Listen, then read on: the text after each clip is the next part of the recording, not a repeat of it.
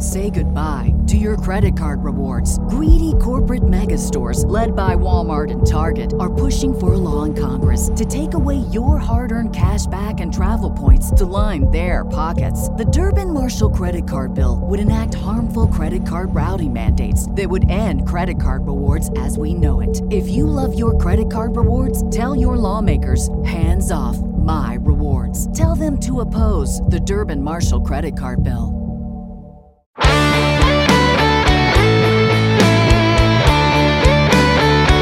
Welcome to the Baseball America College Podcast. I'm Teddy Cahill. Joining me today again is Joe Healy. Joe, we are at the end of October. The college baseball season is creeping closer.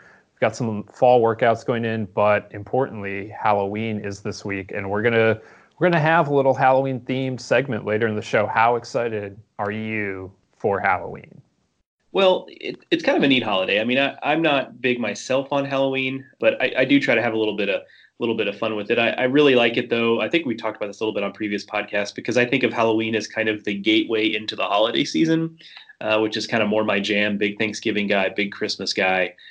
So those really get me excited. And, at the risk of kind of looking a little too far out, you mentioned the college baseball season kind of creeping up on us. And I always think of Halloween as kind of a marker where, okay, most people are kind of wrapping up or getting close to wrapping up their fall workouts. And before you know it, we're looking at Thanksgiving. And then after Thanksgiving, here comes Christmas and New Year's. And really, by the time you get to New Year's, you're right there with practice starting not long after that. And we start obviously going into heavy preview mode around that time. And really the legwork goes even prior to that. So, yeah, it's coming pretty quick. And I think Halloween is usually the point where I kind of like stand up and take notice of that and think, oh my goodness, here we go. So at the risk of causing us both anxiety here, that was not my intention, but here we are. That's kind of how I think from a college baseball standpoint, I think of Halloween. But no, it's kind of a cool thing. I loved it as a kid. I think I was, as a kid, predisposed to kind of enjoying Halloween because I grew up in one of those kind of prototypical like suburbs of a big city where the kids in the neighborhood could get out and walk around and go door to door. And I know, living in a rural community now, like trunk or treats are a big deal, or like merchant nights where you go to the businesses and trick or treat at the businesses on the square is kind of a big thing. So I'm kind of glad that I grew up where I did, where I got that traditional trick or treating experience, as opposed to a situation where I would have had to like get in the car and drive somewhere to go trick or treat around the town square, what have you. I just think maybe that would not have been as pleasant an experience as what I had as a kid. Yeah, first of all, Halloween is supposed to be spooky, whatever. But no, the real scary day is the 100th day until opening day, when all the programs tweet out 100 days away. And I'm like, oh my God, how much work do I have to do in these next 100 days to get ready for opening day? That's right. Coming soon. But yeah, Halloween, it's a fun time. As a kid, I enjoyed it. I never really got that into the costume aspect, I don't think. The candy was always nice, but trying to think up costumes was not my forte. I would often repeat costumes. And then later, in high school and college more, it got to the point where I would really just like put on a tie and my sport coat. And whatever I could say, like topically, like movie-wise, or maybe some of those happening in current events, I would generally just say I was somebody that made sense at the time wearing a tie. That was kind of where I was at in terms of dressing up by that point in life. But we're going to have some Halloween costume ideas. Contrary to what I just said, I now think of college baseball costume ideas. And so we're going to talk about that a little later in the show. But first, we have North Carolina first baseman Aaron Sabato. He's going to join us on the podcast. Well, he's going to join me. Joe was unable to participate in the interview. So he's going to join me, and then we're going to talk a little bit about North Carolina going into this season. Kind of an interesting transitionary time for the Tar Heels after that big junior class moved on to pro ball, of course, that helped them reach Omaha 2 years ago, and then this year returned to super regionals before being upset by Auburn at home, and very disappointing finish to the season for a team that really wanted to get back to Omaha and kind of make its mark out there. But Aaron Sabato is back, and he's one of the best power hitters in the country. You may have seen a video of him on Twitter hitting a home run to dead center off of a tee off the batter's eye, well up the batter's eye, which at UNC I believe is a 430-foot shot. Very, very impressive work from Sabato, and he'll be up there among the nation's home run leaders this spring, I would very much expect. And he's also a draft-eligible sophomore, which makes him, a lot of scouts are going to be looking at him this spring, and it's going to be interesting to see how they evaluate him, just how he winds up fitting into the draft process. But North Carolina going to be counting on him to kind of anchor the middle of the order this year, especially with Michael Bush moving on to pro ball.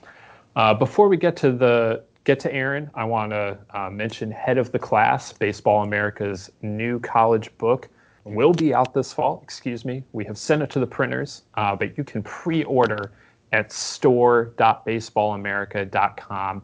And Head of the Class looks back at the last 40 years of college baseball, all of the best players, the best teams, just a look at everything college baseball related over the last 40 years.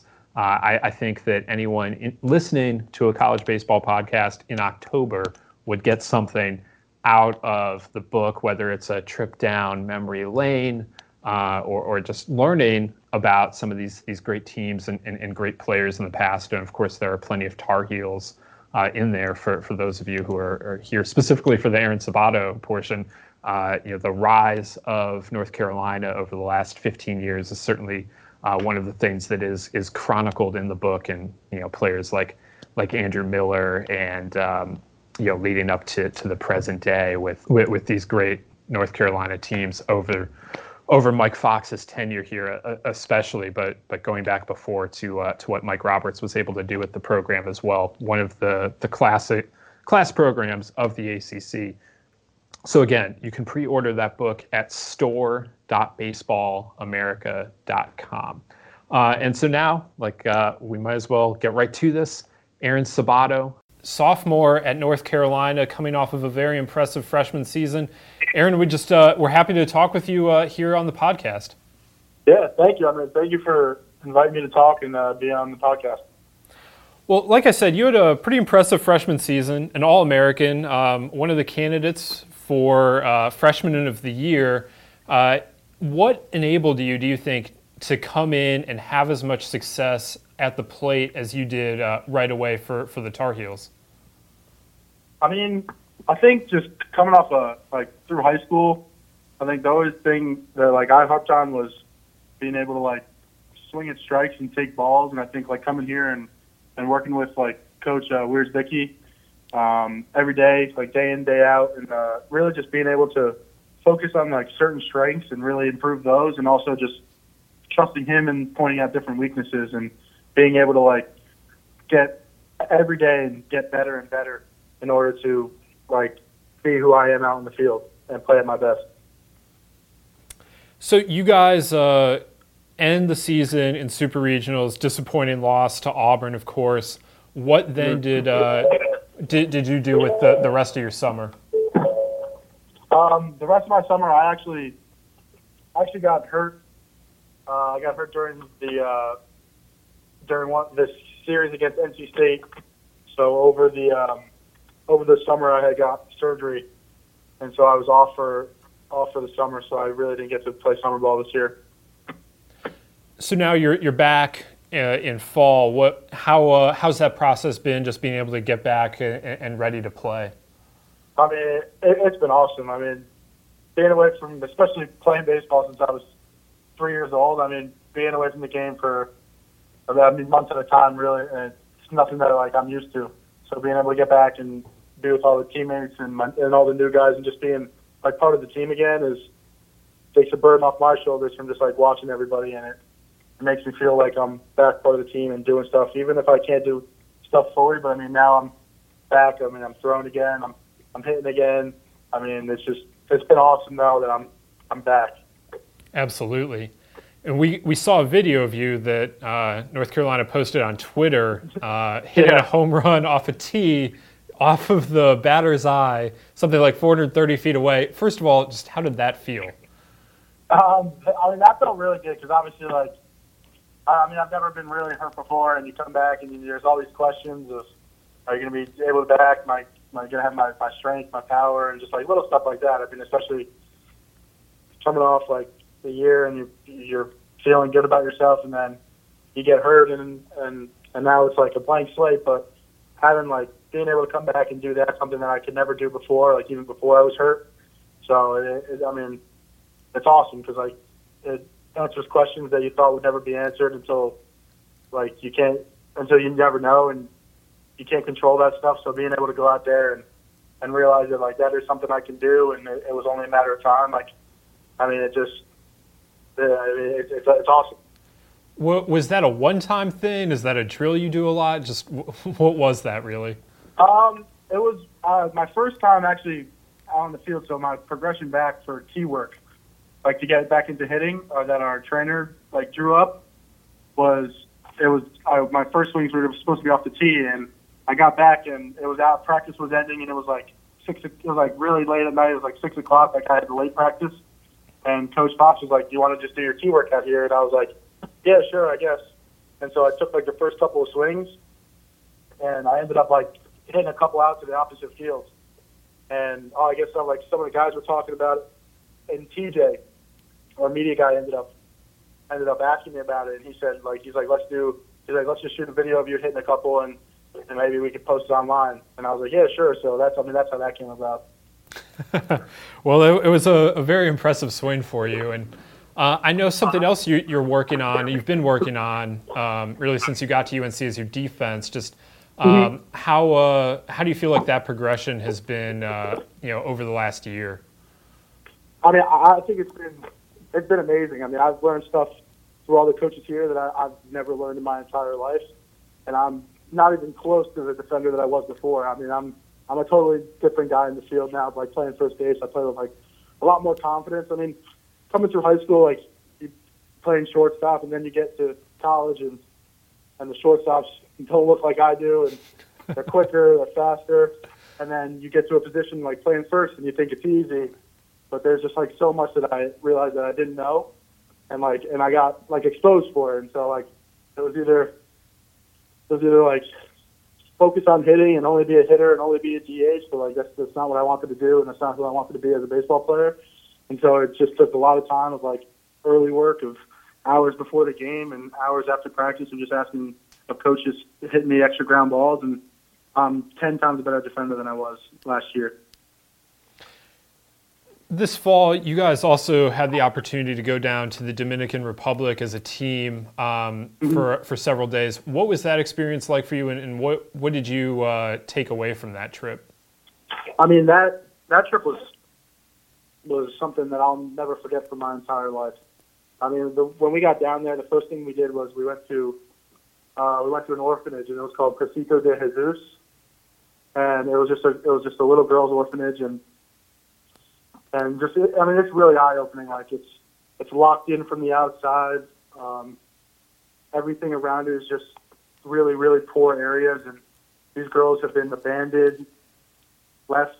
I mean, it was just something that like we never really experienced here, and it's something that I think we overlook, of just realizing of how tough it is of these girls not knowing where their next meal is, and what clothes they're gonna wear, and like what they're gonna do for their day, and how they're gonna get money or get food or hang with friends or just play even little games. I mean, it was an unbelievable experience. We got to do a clinic with some of the baseball players in like the local areas, and although we didn't speak, like one of the biggest things we learned was like although we couldn't really speak their language, one of the tour guides said he's like they know what love is, and like that was really eye opening in the fact that like no matter what we did, the fact that we spent time with them and like showed them love and like cared for them and like in the other day like we did give them stuff, but like they knew like the impact that we had on them was way bigger than like anything that we could have done here or anything that they get down there. So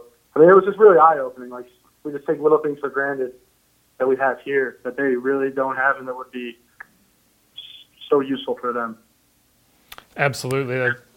one of the things that kind of stands out to me anytime I talk with anyone that's gone on a trip like this is just how much, like, yeah, you guys play games down there or whatever, but the off the field stuff seems like that's what really hits home with and that's what you guys are going to remember going forward. Yeah, I mean, no doubt. And you are playing though, and what was it like to play some of the Dominican teams? Because I know they play a little bit different style than what we're used to up here. Yeah, I mean, it was really cool. Like one of the things that we actually got to play one of the Seattle Mariners like academy team, and like one of the things that they praised us for was our ability to like control the zone. And they said how like their type of style is like they're aggressive, they love to swing, they love to put the bat on the ball, and like something that we harp at UNC is like swing at strikes and take balls. And it's really interesting to see how, like, if we can control the game at UNC, like, and we can get guys on and move guys over and not really so much play for the long ball, but more of just, like, as a team, it's so different than how, like, they were complimenting on us on, like, the ability to take walks when, like, all they love to do, like, they love to hit, they love to run.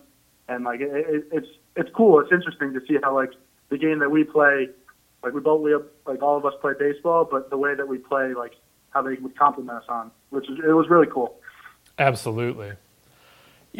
As we look to 2020 for the Tar Heels, I know there was some pretty significant talent in the lineup that moved on, including Michael Bush, and I think that you're probably going to be more of a focus for opposing teams. Do you have to change anything because of that, or do you just want to stay within yourself and not worry about that kind of thing? No, I mean, I think I just want to stay within myself. I think when you start trying to overthink things and try to think about what pitches or what pitches are they going to throw me more or what am I not going to see, I feel like then you just get outside of yourself. And I feel like that's when things really start to go wrong is like when you try to be somebody that you're not. So I think going up there and just controlling the zone and just being myself and knowing myself as a hitter, I think that would be my greatest asset. What are you most looking forward to as you look for your sophomore season? Like, what are you trying to improve on, or what's your outlook for 2020? I mean, for 2020, really, I'm just thinking about the UNC Tar Heels playing in Omaha. I want nothing more than we got so close, and all the guys before us last year had told us like nothing. You're never going to experience something like playing in Omaha, and that's one feeling I want to get to feel, and I would love nothing more than to share that with like these group of guys here for 2020. So that's really the only thing we do. That's why we go to practice every day. We have early lifts, and that's really ultimately where we're trying to get to. Absolutely. I have a couple more kind of light ones for you. Yeah. First of all, do you have walk-up music picked yet, and what's your process for picking walk-up music? Yeah, I actually have the walk-up song. It's from last year. It's called "Welcome to the Party." It's by Diplo. I had one earlier in the year last year, and I switched it to this one, and I was doing well, so I kept it. It was more like a superstitious thing. But, it's a song I love, so when you can use a song that you really like and you go up there, it gives you confidence. What is your go-to order at Chipotle? At Chipotle, I'm a big quesadilla fan. So I get chicken, cheese, rice, and then I really go all out. Like I put queso, guacamole on it, and then I heat it up and cook it. It's got to be a little crispy. I don't like if it's like more just really biting into the tortilla. Okay, little unique there. I like that. Mm-hmm. You guys at UNC, of course, have Remy, the dog that helps out in all sorts of ways. What's your favorite thing that Remy's done while you guys have been at practice or during a game? I think the coolest thing is how he brings Gatorades to the umpires, and he'll also bring balls to start the game. So Terry Joe will put balls in a bucket, and he will hold like the handle of the bucket in his mouth, and he'll walk it up to the umpire before we play. And I think it's a cool way to start the game, and it's different because umps probably don't get to do that every day, but when they come to UNC, they do. So it's really cool just like seeing Remy go out there and give them the balls. Those are the balls that we get to play with for the game, so it's really cool. Yeah, it's definitely a different way to start a baseball game, that's for sure. Yeah, definitely. And then UNC, Chapel Hill, it's a really cool place overall. Just what do you think is your favorite part of being a Tar Heel and going to school at Carolina? I think just how, just like the community around it. I mean, it's an open campus, so like you see so many different people around here, and you get different personalities, and I think like that's the best part, because like you don't want to just be friends with like your athletes on campus, and you really get all different types of people on campus to be friends with, and it makes like social life like outside of school and outside of baseball just a lot cooler. Like you're not just hanging with the same like couple of guys on the baseball team every day. You get to go out and you just be a kid. Like, and I think that's the best part about being at UNC. I have one more for you. Yep. Do you have a Halloween costume planned, or what was your favorite Halloween costume growing up? I do have a Halloween costume. We do skits for our team, and there's like judges, there's like winners and losers. I'm actually going to be Dr. Evil, and one of my friends is going to be Mini-Me, and we're going to do a Halloween skit. That is that I'm sure that'll be a lot of fun for everyone. Well, yeah, hopefully we can win. Yeah, good luck with that. Aaron, Thank you. I'm going to be very interested in watching you and the Tar Heels in 2020, and I just really want to thank you for joining me here on the Baseball America College podcast today. Yeah, I really appreciate it. Thank you for choosing me to be on this. It's a real honor, and thank you again for the call. Thanks again to Aaron for joining us here today on the Baseball America College podcast. Joe, I know you weren't a part of that interview live, but you have had the opportunity to listen to it. And what kind of did you think of what Aaron was talking about and what the Tar Heels have going as we look towards 2020? Yeah, I was really impressed with a couple of things. One is the genuine way in which he talked about that trip they made and spending time at the orphanage and stuff like that. And it's one of the ways in which, you'll never catch me necessarily being kind of a Pollyanna about, things like the student athlete experience and stuff like that. Not because I'm a cynic, but just because, I just tend to not go over the top with stuff. But with that being said, I think one of the ways or one thing that I think I don't give enough credit to is just how positive those experiences can be just from a life experience standpoint. And that's one of the things that college baseball and college sports in general, because baseball is not the only sport to allow these types of trips. The kind of experiences that being a college athlete can afford you. I mean, that is kind of a once in a lifetime thing for a lot of people. And it's just kind of a cool life experience that, to use his own words, that he's going to remember for the rest of his life. And so that's really pretty cool. They were able to go down there and they played some baseball, and that was great. And you spent some time talking about kind of the difference in baseball culture. And but to do a good thing and to be there to help people and to create a positive experience for the people in that town and for the team, it's kind of a cool deal. And you could really hear it in his voice that meant a lot to him. On the baseball side, he talked a little bit about working on his defense, and that's something I'll be interested to see. I've long been someone who talks about how I think too often we just assume that you can just throw anyone over at first base and slap a glove on them, and then, they can do a serviceable job, and they might be able to, catch the routine throws and maybe find, get a short hop pick or two.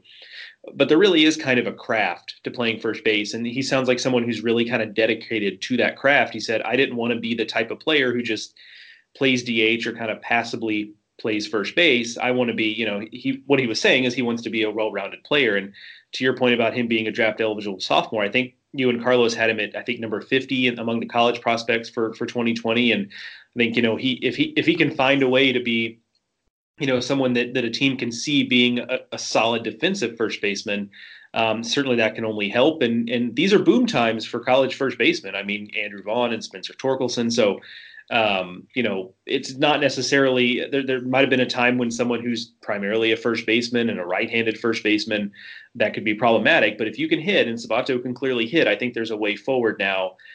Certainly if he can become an average or solid average defensive first baseman. And so I'll be interested to see that development as he goes along. And, I looked back at his stats from the previous year, and I was kind of impressed because he was someone I had my eye on coming into the season. I think everybody was high on him. Got off to a little bit of a slow start, and I looked, and it turns out on March 9th, which was the beginning of their series against Clemson, he was hitting 186 with one home run. And that's, I did not remember that at all. Yeah, that's basically 3 or 4 weeks into the season. 186 with 1 home run. So it really kind of tells you the kind of tear that he went on for really the last 10 weeks or so of the season. Really, there was hardly anybody better in the ACC over the last 2/3 of the season. So that's really impressive there. And I think hints at the fact that there could be a monster sophomore season coming. We'll have to see. I mean, the book is a little more out on him. You just never quite know.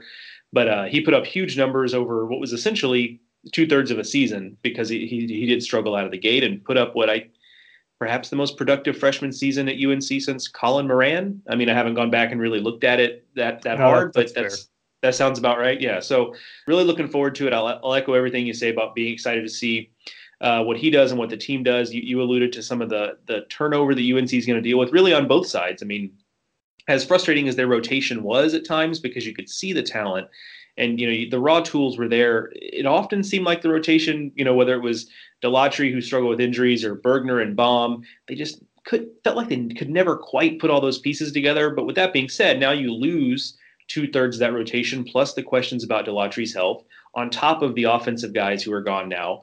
You mentioned a couple in Bush and Ike Freeman, Brandon Martirano, guys like that. So going to be some questions, but at this point, UNC is a program that, you have to give a little benefit of the doubt, and certainly having a guy like Aaron Sabato in the middle of the lineup is a really good start on rebuilding it.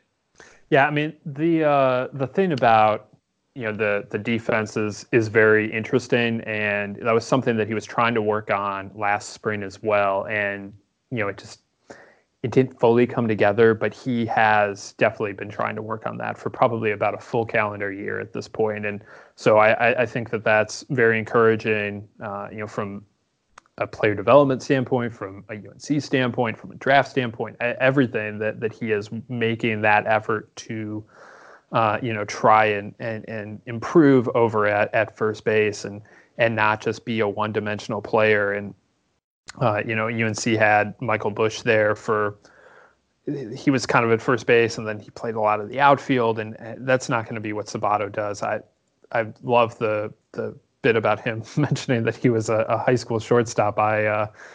I've seen players like that play shortstop. It's always a little hard to imagine when you think of them as first baseman and then move them back to shortstop, but it's a new position to him, and it does take some time to learn. And it's going to be a big plus for everyone involved if he can take that jump defensively. And then Carolina's in an interesting spot. You mentioned all the player turnover. We also can't forget about Robert Woodard leaving to become the head coach at Charlotte. He did a really good job as a pitching coach for UNC, and was a big part in UNC's analytic push, embracing a lot of the new technologies and the new ways of measuring things and relating that to player performance. And, I think that he's leaving the program better than he found it, but at the same time, last year's pitching staff never quite seemed to click, like you said. And so how's that now going to look with Bryant Gaines as the new pitching coach and some new arms around? If Gianluca Delatry can be healthy, that would obviously be a big bonus for the Tar Heels, but Delatry's been banged up for the better part of 2 years now. So what's that going to look like is a bit uncertain. They have some very good other pitchers to work with. Austin Love, was pretty good on the Cape, and then they've got guys. It's just a matter of who's going to step up and how are they going to piece it all together. But you're right. If you're starting with a guy who can hit the ball 430 feet off of the tee at the middle of your lineup, you're starting in a pretty good spot. Just want to echo what Joe said about what Aaron said with the trip to the Dominican. Just what that can mean for college kids is so important. And because student athletes rarely get the chance to study abroad, at least in baseball, I don't know how easy it is for some of the other sports to do it. But, in baseball, it's virtually impossible, at least for high-end players. So to give them the opportunity to see another culture, to experience a place like the Dominican Republic that is so different from everything that they've grown up around, that is one of the great things that college sports allows. And the ability to take those trips is, it does require commitment from the administration. They aren't cheap to take, but the teams that can take it, they all talk about just the human side. It's not like, yes, we talked with Aaron about the baseball side, but I had to get that out of him. That's not where his mind went. And, that's pretty typical, I think, of players and coaches that go on these trips, that they go first to just the human scenes that they see, whether that's at an orphanage or, just around, the field where when kids come to watch them play or whatever it is, that the human interactions are often the paramount thing that people take away from those trips. And so the more players that get to experience that, the better. And so kudos to North Carolina for being able to do that this off season. And I think it comes at a good time for them too, because it also gives you, some more games, some more practice time, some more team bonding. And like we said, this is a bit of a transitionary year for the Tar Heels. And so anything like that, I don't know if that's exactly why Mike Fox went this year, but anything like that, certainly will be beneficial to them on the field beyond the much more important off the field aspects. So now I mentioned before that we had some Halloween themed segment coming up. And so what I like to do around this time of year is think up costume ideas that are related to college baseball. And this is especially important because a lot of teams across the country hold some sort of Halloween themed practice or event for kids. A lot of them practice in costumes. Sometimes they just have a Halloween event and invite the local kids to come around, and but everyone's dressed up. So you see a lot of players and coaches this time of year, if you're looking at Twitter for your favorite teams, of them dressed up for Halloween. So I know it's a little last minute at this point, but if you are a player or a coach or even a fan, we have some ideas for fans too. We want to give you some Halloween costume ideas. Is that about the size of it, Joe? Yeah, I think so. I mean, this is, if you're waiting at this point, you haven't kind of come up with something, like we're trying to be like maybe a last resort for you. Hopefully, I know at least some of my ideas I think you can put together. I try to think about things you could put together pretty quickly because, like Teddy, I've not always been the best about really thinking about these things weeks and months ahead of time. So sometimes I've scrambled before. I forgot about a Halloween party I'd been invited to, and here I am trying to figure it out a couple of days before. So I can empathize with that. So yeah, I've got some that are a little more involved, some that are a little bit simpler. So maybe the more involved ones are a next year thing. But yeah, hopefully we can provide a little bit of a service here. Yeah, so I want to start with, last week on the podcast we had Michigan coach Eric Bakich, and we talked about Kenny Chesney and just how much that got related to the run of this 2019 team to the World Series. And so, I mean, really for any Wolverine, any Michigan fan, for a Michigan fan, I guess you could go as one of the players in their cowboy hats that they all got at the Kenny Chesney concert, but I would just hope that one Wolverine, I don't care if it's a player, coach, whoever, somebody in the Michigan program needs to dress up like Kenny Chesney this week. That's a pretty good one too, just because I think that one's relatively easy to pull off, because he's got like most country singers kind of have a generic look to them. And I don't mean that, to disparage them. I'm just saying that's kind of the way it is. Cowboy hat and boots and jeans, but Kenny Chesney has a look. Right? Like, he's got the cowboy hat that's not like your typical cowboy hat. He's usually wearing a tank top. So yeah, I think that one's a pretty easy. If you could even put a bald cap on, to kind of make you look bald, I mean, that's even better. So that one, I'm with you. I think that one is a good combination of like topical from a Michigan standpoint and also pretty easy to pull off. All right, Joe, hit me with one of your ideas. Okay. So one of the things I would like to see so I've got two categories here. I've got some big group costumes, and then in my individual costumes category, I've got some baseball related ones. So I'm going to go with my group costumes first. So these are maybe more future ideas, but one thing I want to see from these Halloween games is more continuity on the costume. So like, I don't know how when they play a Halloween scrimmage, like how the teams are divvied up or all that. So, obviously that's a variable here, but I think it'd be fun if you could have like very distinctive. So team A is dressed as such and such, and team B is dressed as this. So I was thinking like a video game theme, and I'm not a big video game guy, but this is motivated by a former job I had that the office was very into Halloween. And so every department would kind of go all out. But the one that impressed me most was they all went as Mario Kart characters. And it was really pretty easy to pull off. They took cardboard boxes that could fit around their bodies, and they cut the flaps off of them. And then they just affixed suspenders to the cardboard box. I'm not sure how they did that, if they just stapled them on or what they did. And then basically they wore the cardboard boxes as their car. So they put little wheels on the cardboard boxes, and they put a little cardboard steering wheel in the box, and then they just dressed as, Mario and Luigi and Peach and Yoshi and Toad. The great thing about Mario Kart 2 is there are a lot of characters, especially in the newer versions of the game. So you really have no limit to how many.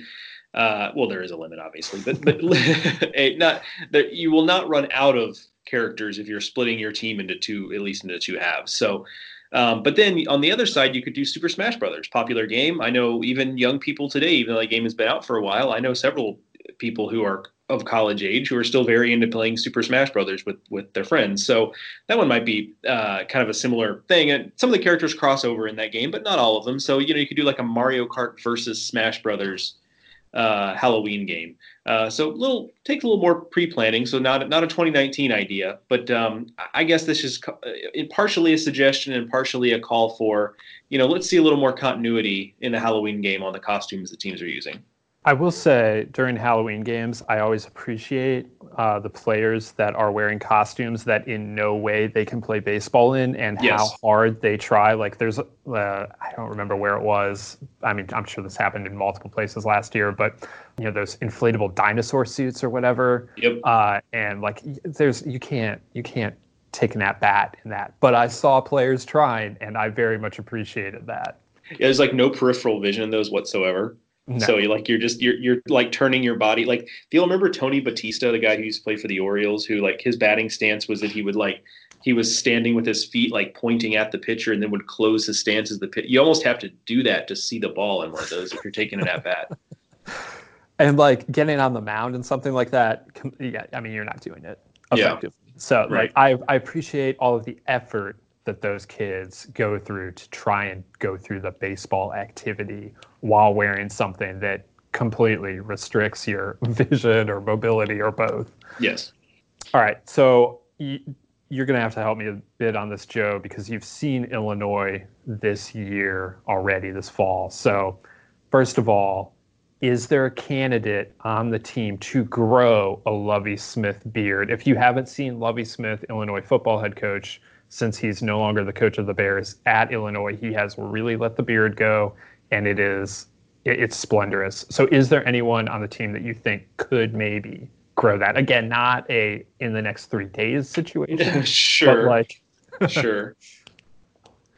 Well, it's a pretty clean-shaven group of guys, at least from what I could tell. So I don't know what the capabilities are there, but I look at guys that have like a little bit of long hair going, because I feel like, if you can grow, now this would not be an example for me because I can no longer grow hair on top of my head. However, I do usually have some kind of facial hair.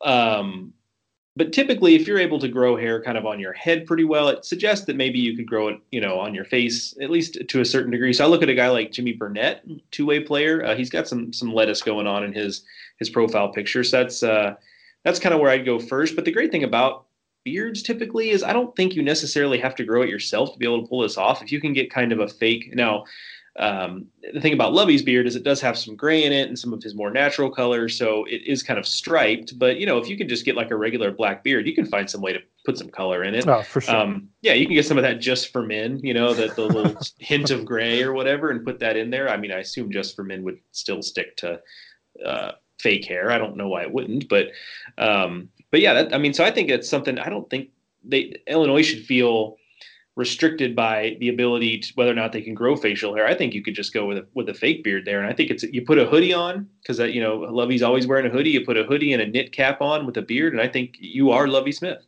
I mean, I would be very much in favor of just seeing Dan Hartlib like this if none of the players want to take this on.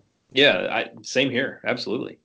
My first one, this is a kind of a deep cut, but if you're someone who maybe grew up in the New York area, or, so I'm looking at you, St. John's guys, if you're someone who's from that part of the country, I think this one will resonate with you. I'd like to see a Bobby Valentine, but not Bobby Valentine just in general. Oh, I mean, Bobby Valentine. Sacred Heart, where he's the athletic director. Oh, that's right. See, look at that. I'm looking at you, Sacred Heart. There we go. But not just general Bobby Valentine. I'm talking about that one time he snuck back onto the Mets bench with like the fake glasses and mustache, because that costume works on two levels, because you're dressed as Bobby Valentine, but Bobby Valentine in that instance was also wearing a costume in a way. So that's like a multi-layered costume there. So that's one. The other, this one's near and dear to my heart as someone who grew up in Houston. The 90s Astros were really, groundbreaking is probably not the right word, but were really big on the super stereotypical 90s goatee. So if you like look at pictures of Jeff Bagwell and Ken Caminiti from like 1999, you will see what I mean. They had the really long ones. I think that would probably be pretty easy to recreate, kind of with the goatees there. The last one that's kind of, at least in part, facial hair related this is, speaking of deep cuts, really deep cut. But if you're someone who, St. Louis Cardinals fans, or maybe your folks are, Al Roboski, who was a relief pitcher for the Cardinals a couple decades ago, they called him the Mad Hungarian. And he was kind of like John McEnroe, but for baseball at the time. There was a reason he had that nickname, but he also had a very distinctive mustache later in his career. And still as an announcer with the Cardinals, he still has a mustache kind of like that. It's not quite the same, but he played for the Cardinals during those like powder blue days. So I think it's a really distinctive costume and a deep cut to go with an Al Roboski Cardinals costume. So, for someone like Mizzou, where you probably, your parents probably saw Al Roboski and talked about Al Roboski, and you grew up watching Cardinals games where he was an announcer and they'd show little clips of him. That might be one that resonates a little bit there, but I think that's another one that I think would be pretty simple to put together.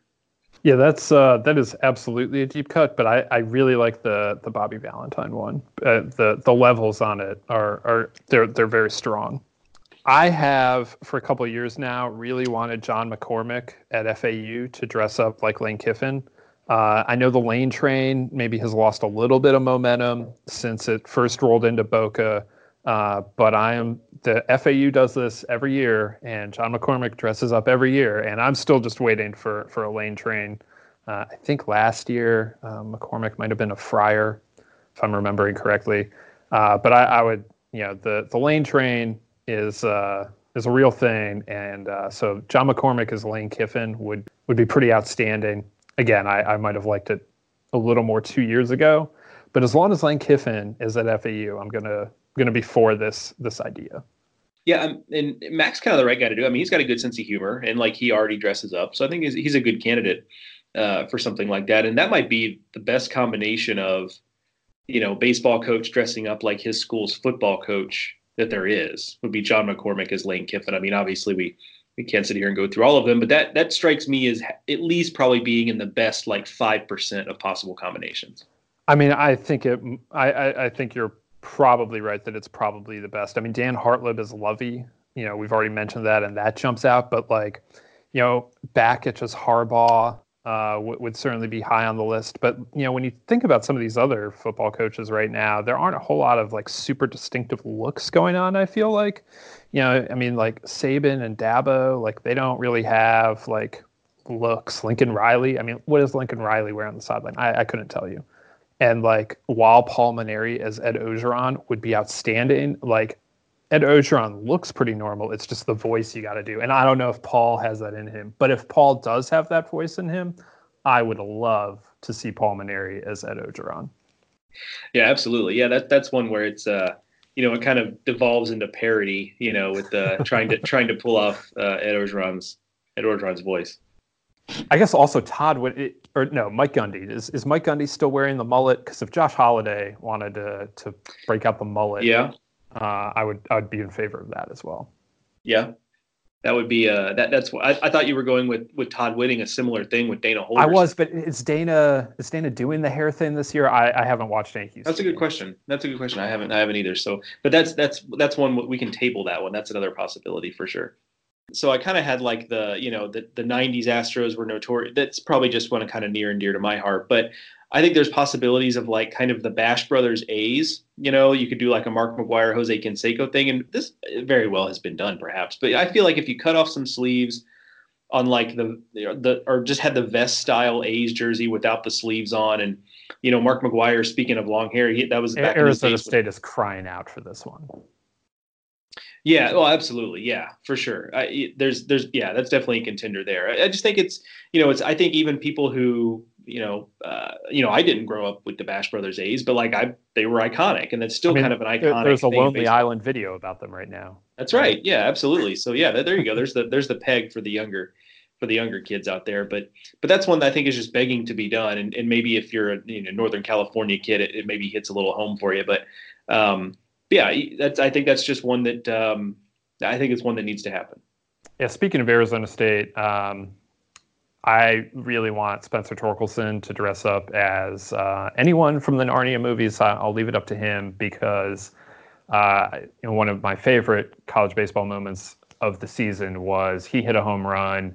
Eric Burns was calling the game at Cal, and the ball kind of disappears over the building just past left field there at Evans Diamond, and Eric Burns is absolutely blown away by how far Torkelson has hit this ball, and he suggests that the ball, I believe it's, where'd it go? Maybe it went to Narnia.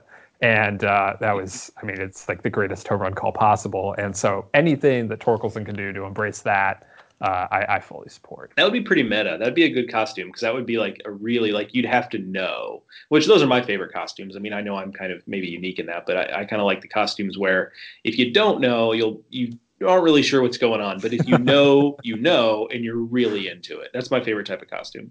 Yeah, absolutely. I'm here for that as well. But yes, if you're looking for a more basic costume, Spencer Torkelson, just go as Mark McGuire. He's a NorCal kid, although I guess he was a Giants fan.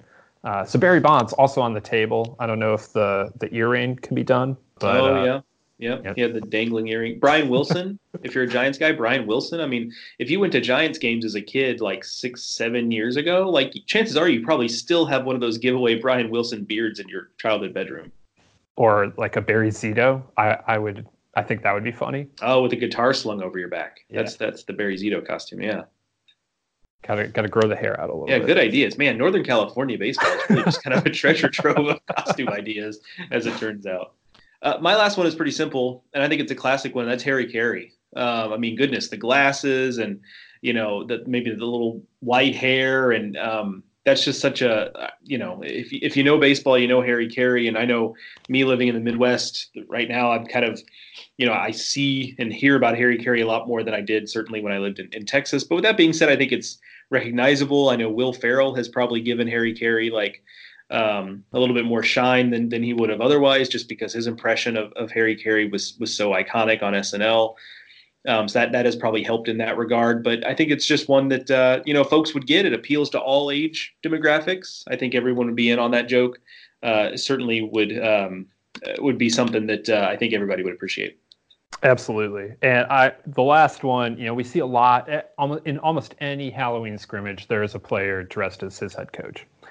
I would like to see that flipped and see the head coach dressed like a player. The obvious one here is Chris Lemonis as Jake Mangum, who I understand is now a former player. But that one springs to mind. But any coach can do this because there will be some kid dressed like you. And if you can find out beforehand who that kid is going to be and then dress like him, that would be perfect. That's perfection. Absolutely. That's that's the next level thing. And it's certainly somebody would be able to give you that intel. Talk to one of your captains and see if he can ask around, Yeah, the manager has to know, right? One of the managers has to. Yeah, good point. Yeah. No, that would be great. So yeah, certainly I would love to see that. That's really fighting fire with fire.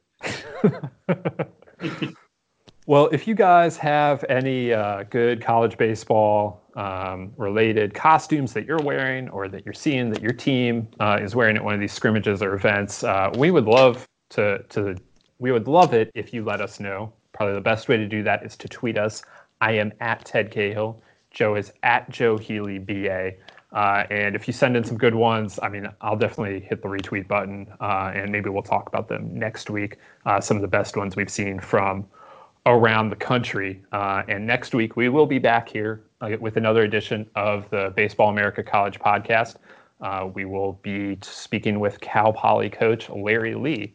Should be a good interview with him. Always fun stuff when you can talk with Coach Lee. So we're excited about that one. So make sure you are subscribed to the Baseball America podcast on any of your favorite podcasting apps, be that Apple Podcasts, Google, Stitcher, Spotify. You can find us in all of those places and more. And if you can rate or review us on that app, we would greatly appreciate that as well. Also remember, Head of the Class out later this fall, Baseball America's new college baseball book. And if you've just listened to me and Joe run through some Halloween ideas for college baseball, you will definitely like this book because you are a true college baseball nerd. And the book is available for pre-order at store.baseballamerica.com. I want to thank Joe. I want to thank Aaron Sabato, and thank you all for listening. We'll be back here next week with another edition of the Baseball America College Podcast.